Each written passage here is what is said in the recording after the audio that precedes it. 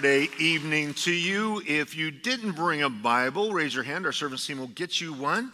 And if you have your Bible already, you can open to Genesis chapter 1. We start a new series here on Saturdays. We're going to do something a little different than what we're doing on Sunday mornings. We're going to do the beginning and the end. I'm going to take you verse by verse through the incredible book of Genesis and then verse by verse through the book of Revelation. So these will be take us, this year getting through Genesis, the next year through Revelation. We have the new heavens and a new earth that we see revealed in Genesis. And then there's going to be a new heavens and a new earth in the book of Revelation, and how the culmination of God's plan of redemption for mankind that starts here in Genesis from day one of creation, his plan to rescue you and I from our brokenness and sin. The Bible says actually before the foundations of the earth, before we jump into Genesis 1:1, the Lord Jesus had decided to go to the cross. God's this incredible being that has foreknowledge. You see, he dwells outside of time in eternity. He can see the past, the present, and the future all at once. He can talk about the future like it's today's headlines. That's the God we serve. But how big is your God? As we jump into Genesis and we look at our message in the beginning, when we have this controversial struggle that goes around with the issue of the biblical creation story and the evolution that is taught at every level of academics. And those two that are in tension, we want to talk about that elephant in the room, because you can't jump into Genesis 1 and not talk about the pressure that people feel to somehow set this aside like it's just poetic, it's figuratively. The Bible is literal unless it is obvious that it is giving an allegory or poetic license. It's literal in Genesis and also in Revelation. So how do we reconcile that with the science that's out there? Well, I want to share with you that as we look at Genesis and we look at the creation story, both require faith, right? And my case is that I'm going to make with you is that it takes more faith to embrace evolution than it does an intelligent designer. Everything you look around this room has been designed. An architect designed this building. Somebody designed this table. Somebody designed this electric microphone. Everywhere you look, you can see the obvious of design, right? None of you would say this microphone took about 240 million years to come out of the dirt. And it came out perfect with the right electronics. But you see, that's the answer to all evolutionary things, is if you give it enough time and enough random chance, something good's going to happen. Is that true? If I left a typewriter in a zoo cage with 100 monkeys for the length of what they say, you know how old the universe is from their perspective now, it's 13.8 billion years. It used to be, there's a billion years. No, do we hear 6? Do we hear 13? Next it'll be 20 billion. Why? Because they have to give enough time for something randomly to occur to make something happen. In that cage, with that typewriter, with 100 monkeys for 13 billion years, would they randomly type the Encyclopedia Britannica perfectly? No. They'd tear it apart, yes. We're giving them the benefit of the doubt that they're actually studious monkeys. And every now and then, they want to hit the button and hear the ding, right? When you use common sense, it doesn't have a leg to stand on. You see, the Bible doesn't claim to be a scientific book. But when it talks about things that touch science and reality, it speaks accurately in language of the people of that day. And we'll see that in a moment. Well, hopefully you made your way to Genesis. In the beginning, chapter 1, verse 1, we're going to be looking at this. But as we delve into this, I want you to ask yourself those 3 questions about your own worldview. Maybe you're watching this online. We have people like they were watching us in Detroit, right?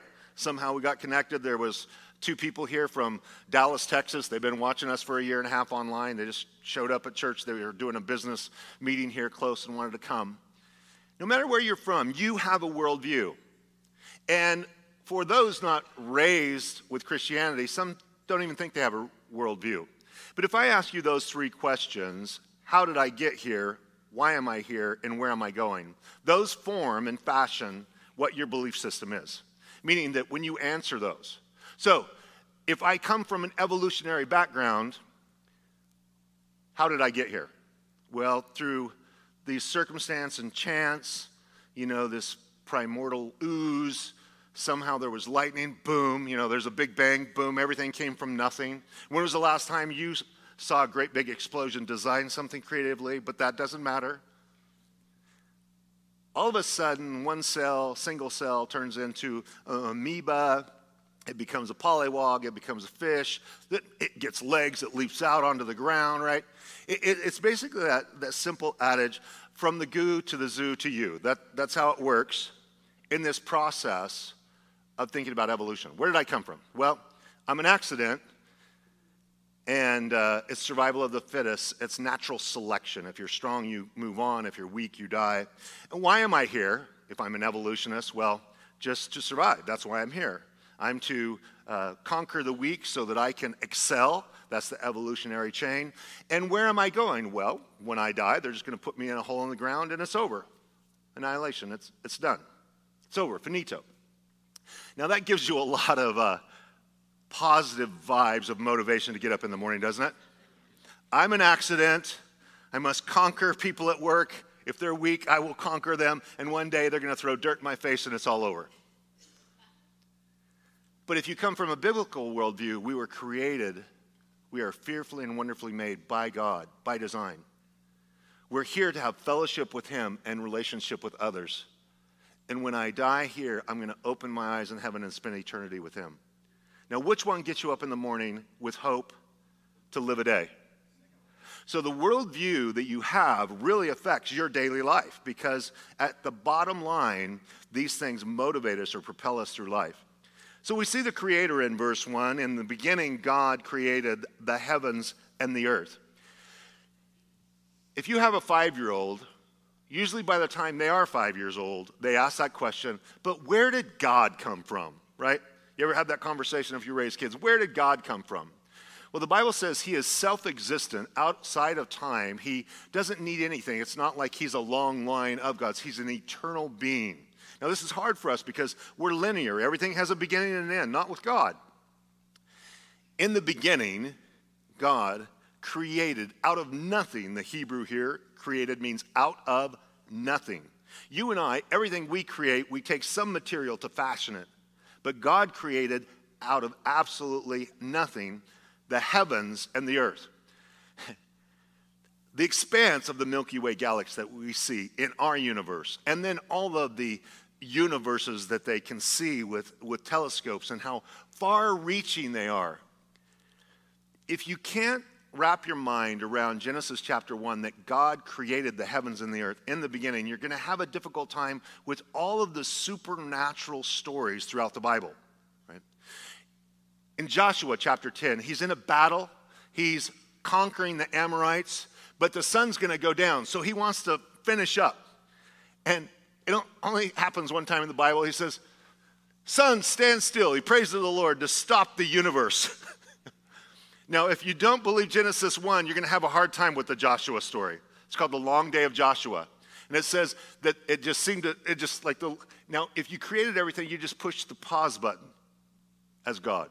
He says He measures the universe with the span of His hand, meaning that His all-powerful, all-knowing, everywhere present at once, has the ability, if He created the natural laws of this universe, a miracle is when the Lord pauses the natural laws of the universe to do something supernatural, right? Jesus walks on water. Now, we know scientifically that's impossible, right? Your feet are not able to displace water. Water displacement is the engineering that you go to school to learn how to have water displacement. Feet do displace water at 50 miles per hour behind a speedboat, right? You can barefoot ski. But he steps in and he pauses the natural law of gravity to do something supernatural. He parts the Red Sea, as we'll see tomorrow morning. He is able to do these things because he is this God.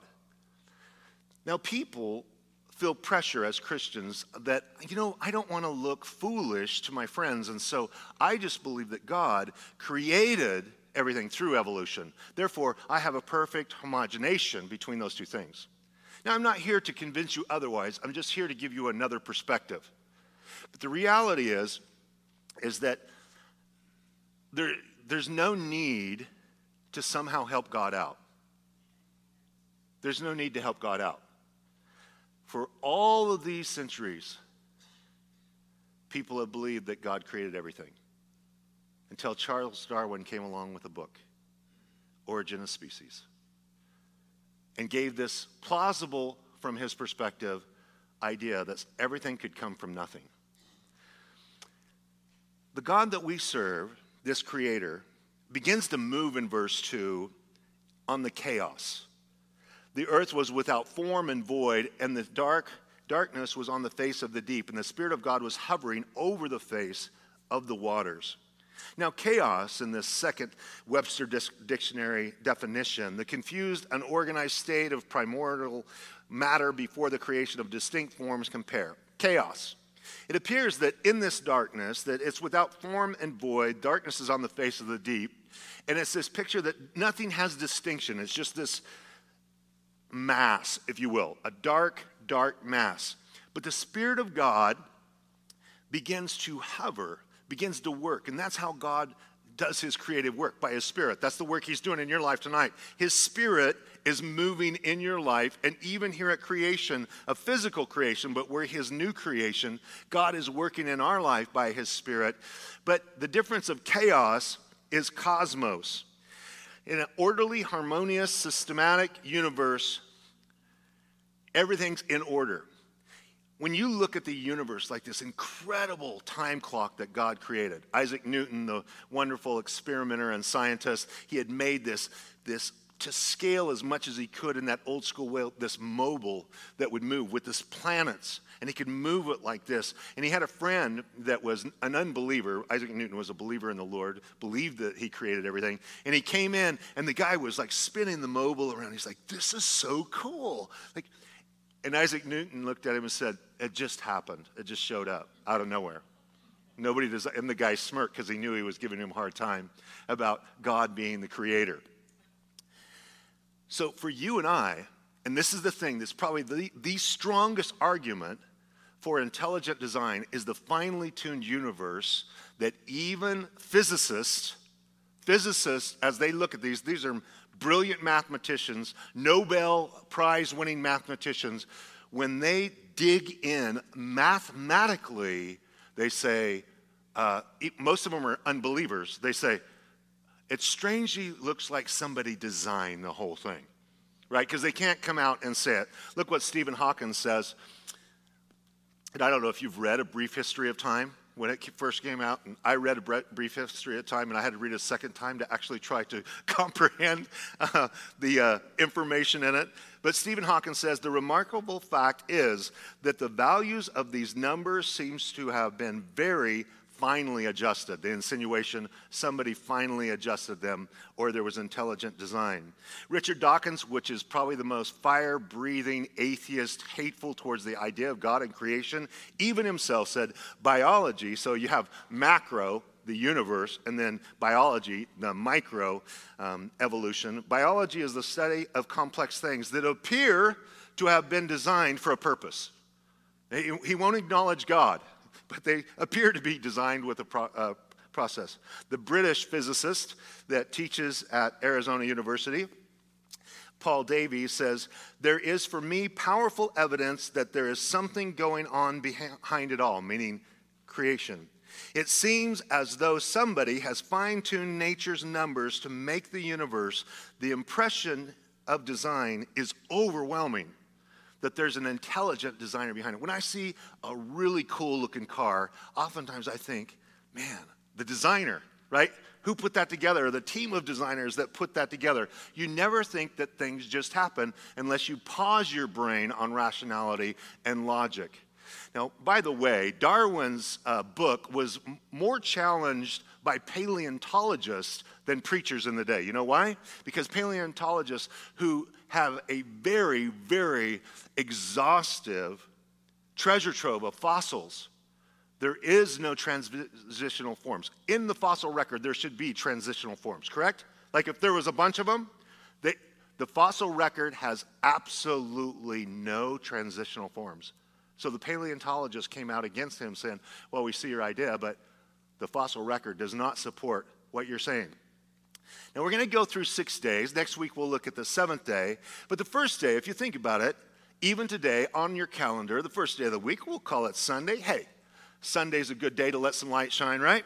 Day 1 in verse 3, then God said, let there be light, and there was light. Literally it says, light be, light was. God says it, speaks it, it happens. And God saw the light, that it was good, and God divided the light from the darkness. God called the light day, and the darkness he called night. So the evening and the morning were the first day. The Jewish mindset, being built upon Genesis chapter 1, they look at the start of the day at evening. Sabbath starts at sundown on Friday to sundown on Saturday. So every day is evening and morning the first day. In this sense, God turns on the light. He just says, let there be light. But there's no sun, moon, or stars, so there's no source of light in the solar system. That's going to come a little later. But here the Lord can say, let there be light, because God's illumination itself, he can just let his own radiance shine. Look what it says in Revelation when we see the end of the story, and there's a new heavens and a new earth without the sun. It says in Revelation 21:23, the city had no need of the sun or of the moon to shine in it, for the glory of God illuminated it. The Lamb is its light. The glory of God illuminates heaven in the new heavens and the new earth in the book of Revelation. So here, before he creates the sun, the moon, and the stars, he just says, let there be light. And his light begins to shine, and he has a day, and he calls it night, day and night. The beautiful thing is when Jesus showed up on the scene, it tells us that he is the creator of all things. Jesus was there. The Holy Spirit's hovering over the waters. The Father is working in this creation story, and the Son is there as well, because it says in 1 John chapter 1, verse 3 through 5, all things were made through him, speaking of Jesus, and without him nothing was made that was made. In him was life, and the life was the light of men, and the light shines in the darkness, and the darkness did not comprehend it. Jesus was there at creation. Now, when he shows up, he's described as the light of men. He comes to turn on the lights in our dark life. Because you see, if we're going to get anything out of this creation story, day one, somebody's got to turn on the lights. Imagine right now if this room's pitch black, right? We can't see each other. We can't read the scriptures. That we're in the dark. And people without the Lord are in the dark. And as soon as they come to Jesus, it's like the lights are turned on. And so the creation story, in a physical sense, the first thing that has to happen, you have to turn on the light. So the Lord says, let there be light. Day 2, Monday, there's the atmosphere, more accurately, the troposphere, in verse 6 through 8. Then God said, let there be a firmament, which is the heavens, in the midst of the waters. Let it divide the waters from the waters. Thus God made the firmament and divided the waters, which are under the firmament, from the waters, which are above the firmament. And it was so. And God called the firmament heaven, so the evening and the morning were the second day. The troposphere goes from about 5 to 9 miles, depending on the topography of the elevation where you're at, and goes up to about 47,500 feet, something like that. And it's called, there's 6 layers of the atmosphere, the Earth's atmosphere. It goes troposphere, then it goes stratosphere, then it goes mesosphere, and it just keeps going up. So the troposphere, trop means change. So here it says that there's waters below and waters above. And so there's the waters that are evaporating, right? We have solid water, the water being in 3 forms, liquid, ice, or vapor. So the water in the vapor form goes up and is in the clouds above, and the water that is below. And this is where, wind and rain and all of these things will happen in the future, though we'll see that the troposphere at this time seems to be a little bit different. So there's a lot of moisture that takes place, and so you have this atmosphere that is now created. The privilege of planet Earth, it is the only planet that can inhabit life. At one time, the United States government was spending $100 million consistently to find life in outer space, because it's a very unique environment, right, to have life. And I know that people have a hard time with this, but we know the center of our universe is the sun. It holds everything together as far as gravity and warmth and various things. But the reality is that it appears that planet Earth, in all of the galaxies that we know of, is the design of God to have a planet to make his creation and have relationship with us. It is a unique planet that we have. As he creates this troposphere, this atmosphere, and continues to build upon it for the third day, we see there's the earth, sea, and vegetation are created. In verse 9, then God said, let the waters under the heavens be gathered together in one place, and let the dry land appear. And it was so. And God called the dry land earth, and gathering together of the waters he called seas, and God saw that it was good. Then he said, let the earth bring forth grass, and the herb that yields seed, and the fruit trees that yields fruit according to its kind, whose seed is in itself on the earth. And it was so. And the earth brought forth grass, the herb that yields seed according to its kind, and the tree that yields fruit, whose seed is in itself according to its kind. And God saw that it was good. So the evening and the morning were the third day. This is the only day that has the double blessing of God saw that it was good. In Israel, most Jews that have any religious leanings whatsoever get married on Tuesday, because it's the day of creation with the double blessing, and they want the double blessing on their wedding. So they connect it. Our Israeli tour guide was telling us, hey, what day do you think everybody gets married? Well, in America, it's Friday or Saturday. That's when you have weddings, right? But this is based upon this story. So you've got the water, and now he wants the dry land to appear. Earth is 71% ocean, 71%, right? So you have 29% of terra firma that's above water, the land. And so the land now, as he separates these two things, so that the earth, that the land, dry land's called earth. But one of the things that we get in this passage now very repetitiously in verse 11 through 13 is the word seed and according to its kind. I said the Bible doesn't claim to be a scientific book, but when it speaks of things that touch on scientific subjects, it speaks accurately. Meaning, why does it say? It says that in this chapter, it says 10 times according to its kind, according to its kind, according to its kind, according to its kind. That's like saying according to its DNA, according to its DNA, according to its DNA, according to its DNA. The seed has all of the DNA of the apple tree, right?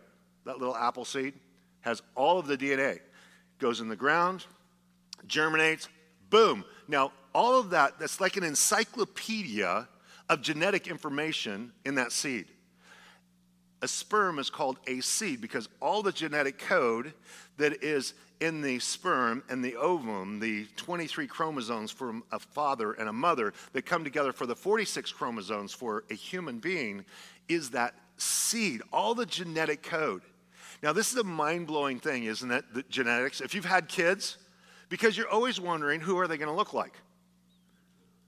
Right? So it's like you put this DNA mixed together in this miracle of what God has created in reproduction. But this is so important to know because the whole premise of evolution is that things can change species and mix and match and you know, a dog's going along and ends up being a bird. I mean, it can be quite ridiculous. Because they can't find transitional forms, there are those who purport the evolution of the leap theory. Like, you know, they're evolving for a while and, you know, what? It's a ground animal on four. Now it's flying. Like, where'd that happen? Because there's no transitional forms. You can't find one. If you look at Piltdown Man, all the different individuals, that they are quite creative at museums and building these like human-like ape creatures.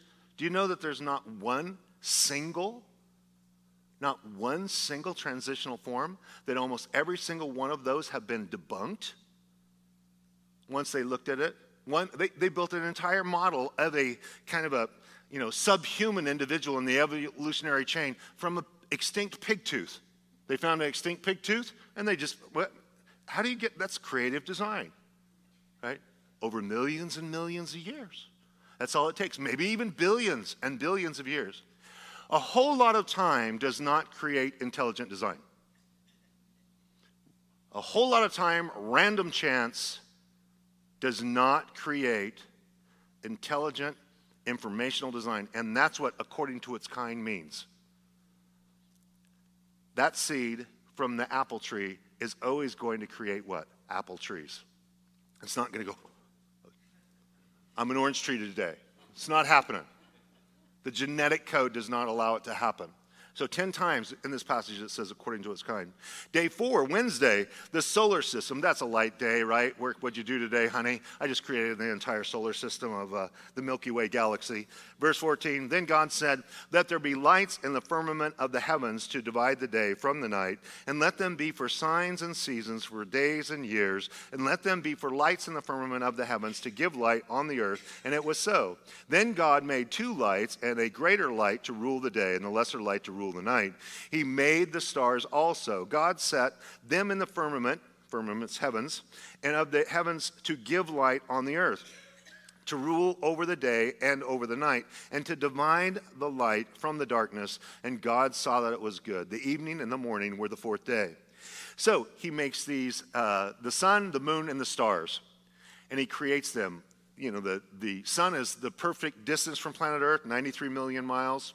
And it takes, you know, light traveling at 186,000 miles per second to reach the planet. So it takes 8.5 minutes for when the sunlight breaks over the hill and you get the first rays of sun.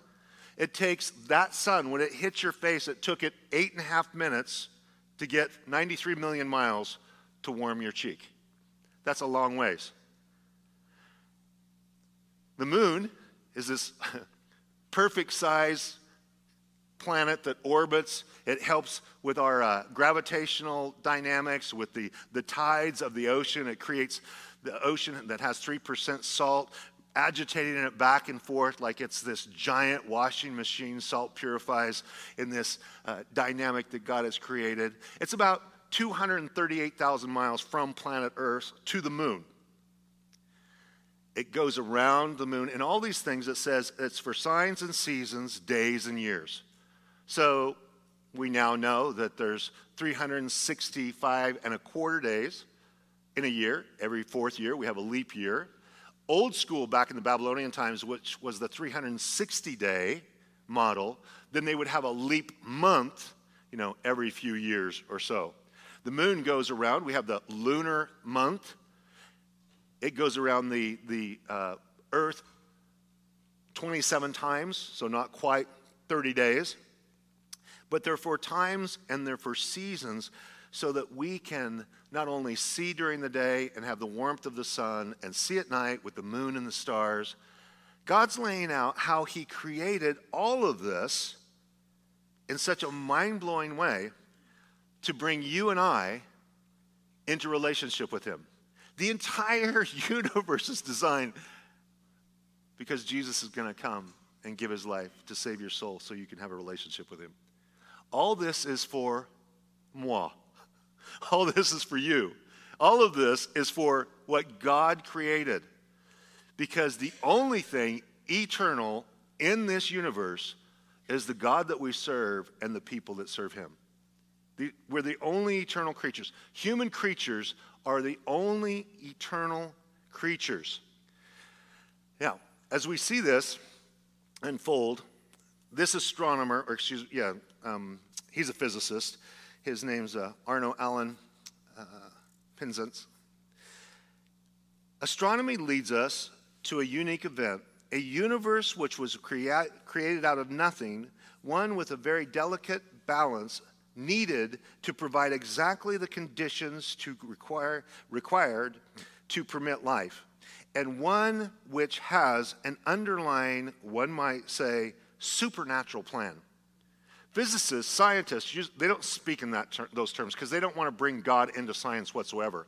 But when they study it mathematically, they say, man, it seems like there's a supernatural plan going on here with everything that's created and designed in this universe. Day 5, Thursday, sea creatures and birds. Verse 20, then God said, let the waters abound with an abundance of living creatures, and let birds fly above the earth across the face of the firmament of the heavens. So God created great sea creatures and every living thing that moves, with which the waters abounded. What? According to its kind. All animal life, according to its DNA, is going to reproduce. And every winged bird, according to its kind. And God saw that it was good. And God blessed them, saying, be fruitful and multiply and fill the waters and the seas, and let the birds multiply on the earth. So the evening and the morning were the 5th day. Imagine on this day, the Lord creating the blue whale and the killer whale and all of these, the marine life of every variety that we have today. And the birds. So it's all the sea creatures on this day and all the winged birds. Next is the land creatures and man himself. Verse 24, on the 6th day, then God said, let the earth bring forth the living creature according to its kind, cattle and creeping thing, the beast of the earth, each according to its kind. And it was so. And God made the beast of the earth according to its kind, the cattle according to its kind, and everything that creeps on the earth according to its kind. See the repetition? It's so redundant, but why is it important in our generation?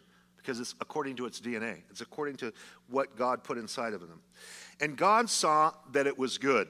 So we have now all the land creatures, all the sea creatures, the birds flying. So this covers all of the animal kingdom. And God had said after day 5, he blessed them that they would be fruitful and multiply. The blessing of God on the marine life, the birds in the air, and we'll see also for the cattle and everything that lives above water on terra firma.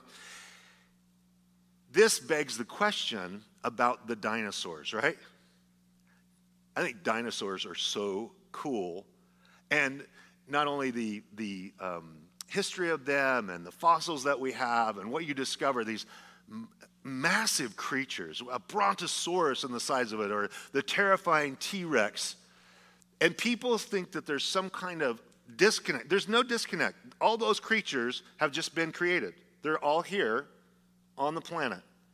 Now, there are some who believe in the gap theory. Maybe you espouse the gap theory. That is, between verse 2 and verse 3, where there's this chaos took place, so to speak, where the earth is without form and without, it's void and without form, and there was darkness on the face of the deep. Some believe that in this gap theory, which, I mean, it's quite a fascinating teaching to get so much from silence. But basically, there was a time in the past where Satan came and fell, and it destroyed the original creation. And so this whole gap theory thing. And there's also another mindset that is these days are 1,000-year increments. It took 1,000 years. What's the difference? If you're going to create the solar system in one day and you're an all-powerful, all-knowing God, or you're going to take 1,000 years, what's the difference? Or so you give it 13.8 billion years. What's the difference? It's still an incredible work. But God says he did it in one day. Now, I know for some here, that's just, you go, I love Jesus, but I don't know about this. I think Jesus did come and die on the cross. The Bible says that he was here in the whole creation story, that nothing was made without him. Jesus talks about the creation story, about Adam and Eve, and he talks about it like it's a fact. It's not mythology.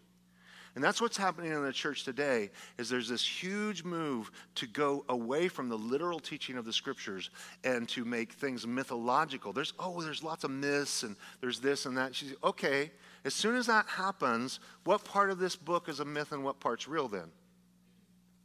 And who judges what's the myth and what's real? I do, right? I become the judge.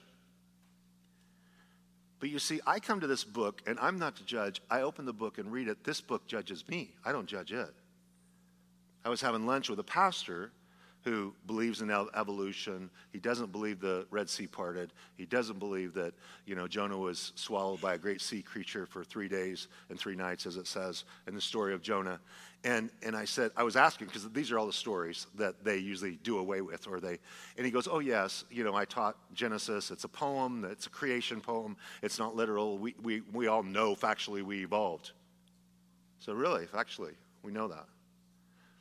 And I said, you see the difference between you and I every Sunday morning? He's a preacher, I'm a preacher. As I said, when I have a very simple choice. When I come to this book, I just decide what passage I'm going to teach because I believe it's literally the Word of God. And you come to this book and you have to first decide what you're going to teach and then ask yourself, is it a myth?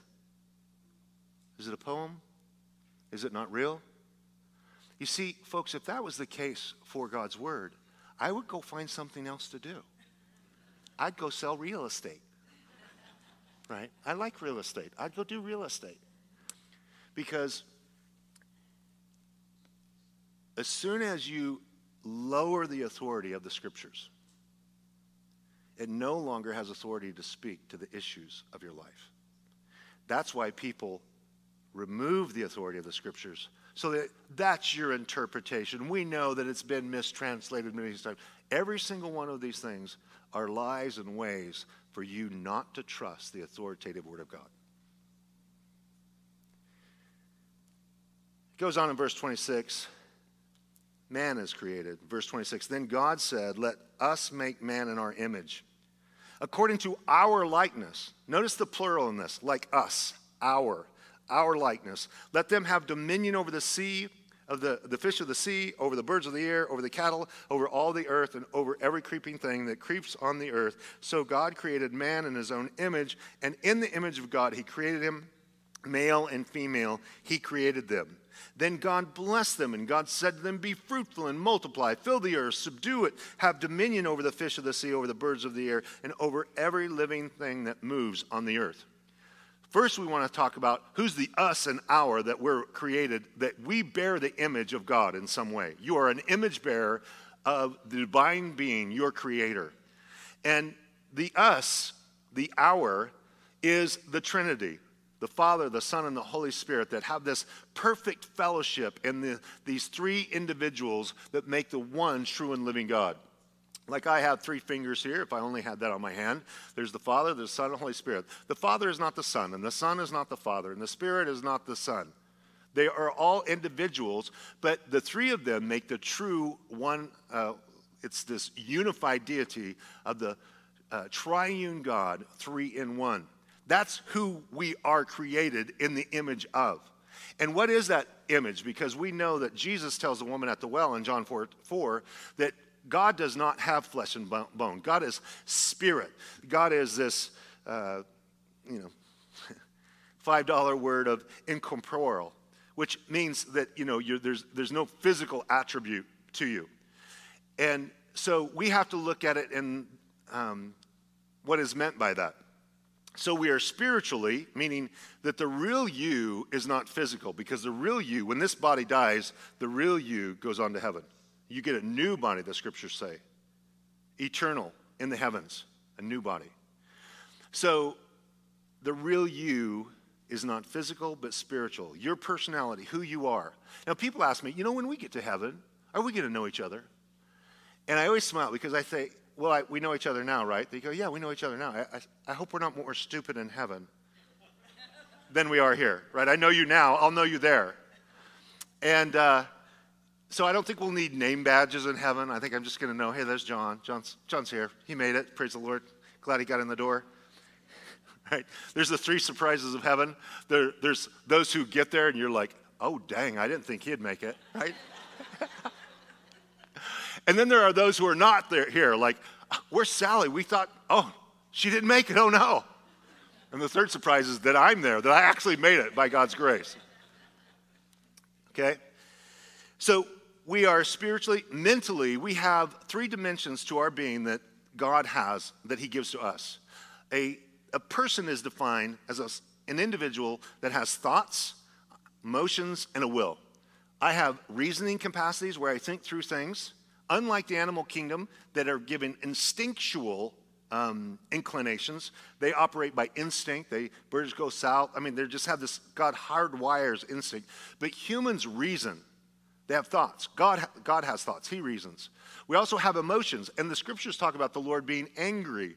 Or this, in this sense, he's very happy. And it was good, right? He has emotions. He gives those to us. Obviously, all these things are imperfect. My reasoning is imperfect. My emotions are imperfect. They're not always lined up. And then I have a will. I can make decisions. Based on my thoughts and my emotions, I can make a decision. God does the same thing. He has a will. So we are mentally, socially, we're created in his image, that God has fellowship within the Trinity of heaven itself, and he also wants socially relationship with us. So we can socially have relationship with God. We can socially have relationship with others. This is very unique because evolution gives no place for it, and that is morally. God is a righteous, moral God. The Judeo-Christian ethic is a moral ethic that talks about all moral issues in a very strong way to declare what God's heart is about it. And so when we have the ability to line ourselves up with, by his grace and by his Spirit, morally, to do what's right. And there's no moral, that's what, when you're talking to somebody about evolution, morality has no place in evolution. And that's why the people that on the left that have embraced all this stuff, that's why they don't punish crime and they let people out of prison that are guilty. Why? Because their worldview is each person cannot be held accountable for their actions because you are what you are genetically and by your environment. So if you genetically, this is how you're wired, you're a murderer, or you're whatever, and your environment, so who can hold you responsible? Because you do not have a will. You do not have free will. You are instinctually, in evolution, acting like the highest apex predator on planet Earth. That's their mindset. So when you try to reason with them, it's like, it doesn't work. That's why they're trying to change all the names, because they don't think these things are immoral. So a pedophile is an adult who touches a child, a minor, in a sexual way, right? Well, that's offensive because you see they're genetically wired to like children. And their environment, maybe they were exposed to that. So now they want you to not call them a pedophile, they want you to call them MAP. It is minor attracted person, minor attracted person. So you're a MAP, minor attracted person, because that's not as offensive as pedophile. So you have to now change you have to change the terminology to line up with your worldview, right? So that's what they do. But we are morally created in his image. We are also creative individuals. God's creative, and we are creative. People that are creative with music and art and structure and building things. And we love to see things developed. And we love this dynamic of beauty. Also, authoritatively, God has authority, but he gives it to us. Notice that man is given dominion. That means authority over all of God's creation. We are stewards of planet Earth. So we need to be good stewards and use the resources. Planet Earth's resources are for us. That's what God gave them to us for. They're for us. So once again, the evolutionary thing, why is it that we're on water restrictions in Southern California after the drought ended last year? Not this winter, which we also have enough, but you'll still be on water restriction. You know why? It's now, this is like a 100-year storm they're having in the mountains. You know why? Because they worship the creation, so we have to serve the creation. So there's a snail, an invasive species in the Sacramento River, and so they will not store water. I had lunch with a California, he's an assemblyman from up north, He's a rancher, common sense guy, been in Sacramento. I mean, they're pretty powerless. They can do nothing as a conservative guy. He's been there for 4 to 6 years. And he says, we've given all the blueprints to capture all the water for California's 40 million people. And it's set on the governor's desk because he won't sign it because the environmentalists will sue. It'll never get out of the courts. Why? Because they're more concerned about a snail in the Sacramento River. And they're making literally this snail has dominion over California. Who should have dominion over California? The humans should be good stewards of the resources we're given, right? I mean, even a child can figure that out. We will not use the word moron. Oh, I said I wasn't going to use it. I ended up using it. I'm sorry. It's so ridiculous. It's so ridiculous. So we have energy independence. We have enough petroleum. Do you know in America, we have enough petroleum oil, which is in the earth. It's a resource. We have dominion, right? For 1,000 years. 1,000 years. We have more than that of coal. It's like ridiculous how much coal we have. But, you know, the CO2 is warming the atmosphere, and so we have climate change. Climate change. Do we have climate change? The provost, physicist, professor at Caltech just wrote a book called Unsettled, which debunks the entire thing and says none of it's scientific. None of it. But at every narrative you will hear,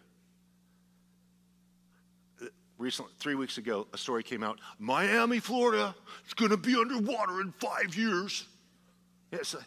I mean, if you really believe that, if President Obama really believed the climate change stuff that he was dealing, do you buy a $14 million house on Martha's Vineyard that's going to be underwater? Right? I mean, if you really believe it, I promise you we'll be here in 30 years and Miami is going to be A-okay. Because Al Gore said it was going to happen back in 2008, right? It's to terrify you. It's ridiculous. The climate change hysteria. This is what we know about climate change. In the recorded history of 170 years that we've been taking, basically keeping records, there has been a climate change of 1.5 Fahrenheit degrees, or 1 degree Celsius. And they think it might bump to 2 degrees Fahrenheit in the next 5 years. And you're like, so what?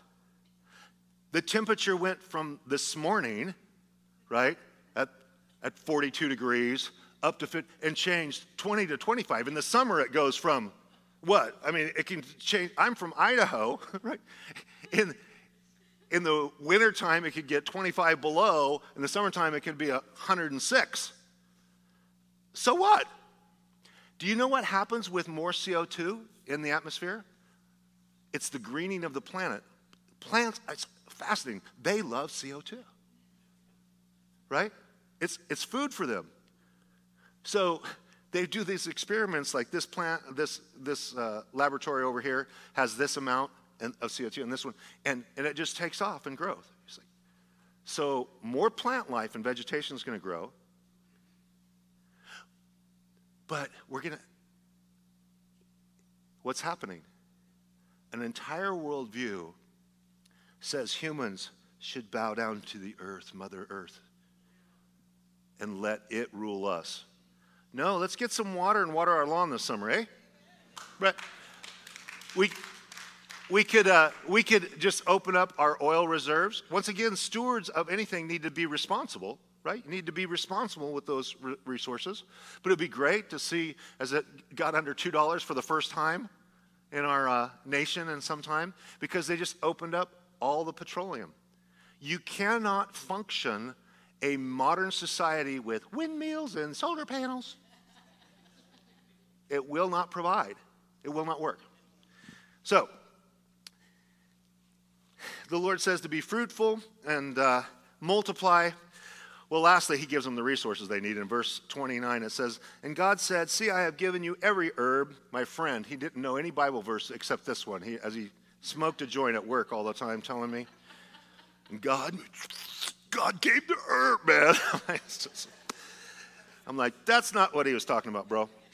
That yields seed which is on the face of all the earth, and every tree whose fruit yields seed. To you it shall be for food, also to every beast of the earth, to every bird of the air, to everything that creeps on the earth, in which there is life. I have given you every green herb for food, and it was so. Then God saw everything that he had made, and indeed it was very good. So the evening and the morning were the sixth day. I just want a couple of wrap-up thoughts here when it comes to now the microevolution. Because microevolution says that within a species, there can be evolution. And this is true, right? Within microevolution, not macroevolution, but micro. Look at the mutations or the differences or the variety, let's say, in the dog species. I mean, you got a little hairless Chihuahua and you have a Rottweiler. I mean, those are big, big varieties of species. But at the end of the day, they're both dogs, right? So they love evolution. They love to talk about the finch that in one certain scenario gets a bigger beak out of necessity. I'm like, well, within the variety, at the end of the day, the finch, even if his beak grew a little bit, he's still a finch, right? He's not a pterodactyl. I mean, he's still just a little finch. Darwin said this: if it could be demonstrated that any complex organ existed which could not possibly have been formed by numerous successive slight modifications, my theory would absolutely break down. But I can find no such case. Charles Darwin. I like to go to the source of people that are on the other side of things. And Evolution News, right? Do you subscribe? Evolution News. And Science Today, this is the article that was in Evolution News in 2020. Crisis in the chemistry of origins. Oh. The halls of biology, all is not well in the halls of biology. We have gained a far deeper appreciation of the extremely complex macro molecules, such as proteins and nucleic acids. The enlarged understanding of these complexities have precipitated new suggestions that the DNA mechanism may be more complex and the molecular organization more intricate and information-filled than was previously thought. Says this: how can the mere interaction of simple chemicals, these are evolutionists who are writing this article telling us this, how can the mere interaction of simple chemicals in the primordial ocean have produced life as it is presently understood? That is the question. The signs do not bode well for the standard answers given, and some investigators are suggesting that our two approaches will not converge. They want to go the science route and reject all of intelligent design. But in 1953, Francis Crick and James Watson, who won the Nobel Prize for Physiology and Medicine for discovering DNA. And these two guys that discovered this, my papers got stuck. Discovering this is what they said. Once they found the information code in the helix of the DNA, the immensity of complex, coded, precisely sequenced information is absolutely staggering. The DNA evidence speaks of intelligent, information-bearing design. For life to form by chance is mathematically, this guy is not a believer, he's a scientist. For life to form by chance is mathematically, virtually impossible. That's what the scientist said, who does not believe in God. As a matter of fact, he was so troubled after his discovery that he wrote a book. And he wrote this book. Crick proposed a book that's called Life Itself. Primordial life was shipped to Earth billions of years ago in spaceships by supposedly more evolved, therefore advanced aliens. He embraces a theory called panspermia. This comes from the Greek words pan, all, and sperma, seed, meaning that the seeds of life are all through the universe. Here's aliens cruising through space, just spreading their sperma all over the place. Because as a scientist that wants nothing to do with God, he wrote a book to declare, I discovered DNA. It is obvious there's intelligent design, and I refuse to believe in the God of the Bible and his message that he created it. Therefore, I'm going with the alien proposal. How is it that very, very smart people can be that dumb? Because, if you don't want to, as soon as I admit there is a God, then I have to ask myself, what does he want of me? Right?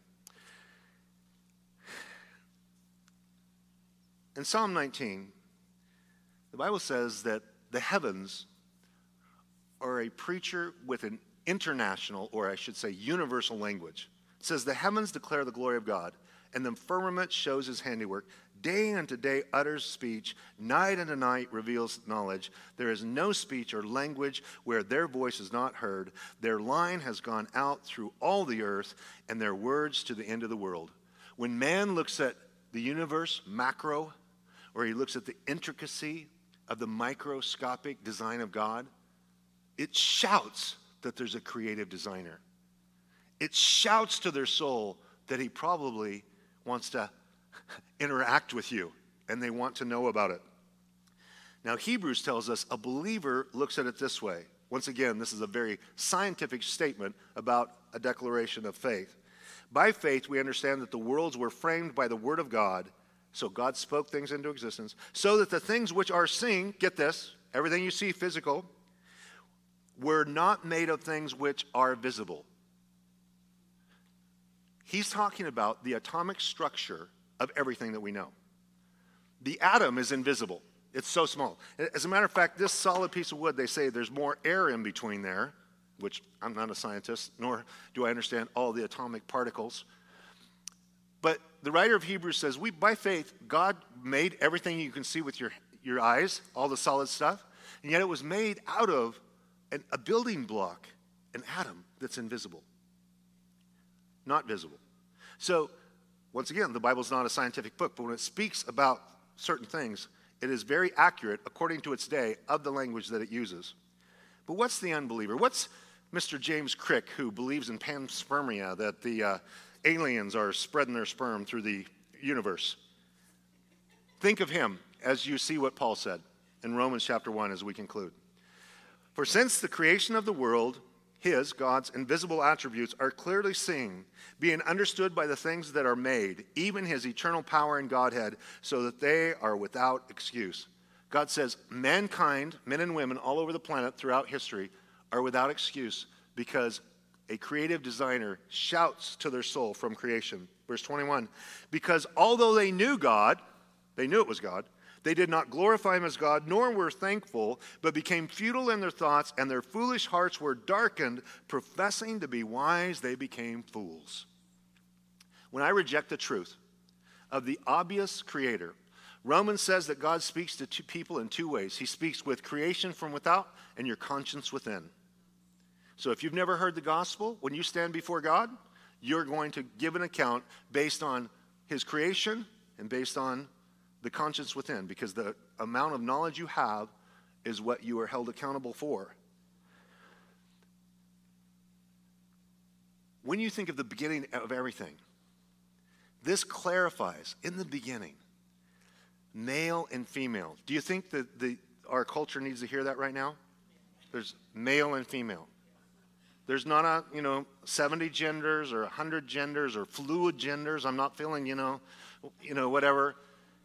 And there are those who say, and because where it's stated in chapter 1, and then he builds that out in detail in chapter 2, that man was basically a mix of male and female, singular culture, creation, and then God pulled that. That's not what it's saying. It's saying God had a plan to create a man and a woman, and that was the plan. And the more you get in line with God's word, the more distinct, clear, and functional your life becomes, because you become in touch with reality as it is. In touch with reality. God's word reveals to us everything that we need to get the most out of this life. But it starts with, who made you? And who wants a relationship with you? This book's about drawing you close to him and him coming close to you. Father, we ask that you would take this time and that you would build us up by your grace, that you would take your word, that you would write it on our hearts, that you do a work that through this series, Lord, of just the beginning, how you lay everything out in creation and family as the building block. And at every turn, Lord, you show us what honors you, what pleases you, what your heart is, and what doesn't. So, Lord, we pray that you would build us up, that your word shall not return void. It will accomplish in our hearts the purpose that you have sent it, Lord, by your grace. In Jesus' name, amen. Let's stand together. And after this closing song, if you need prayer, the prayer team will be down here. They'd love to pray for you and minister to you and build you up. By God's grace, don't leave without just getting a touch from the Lord. May the Lord keep you in his loving kindness as you walk with him this week.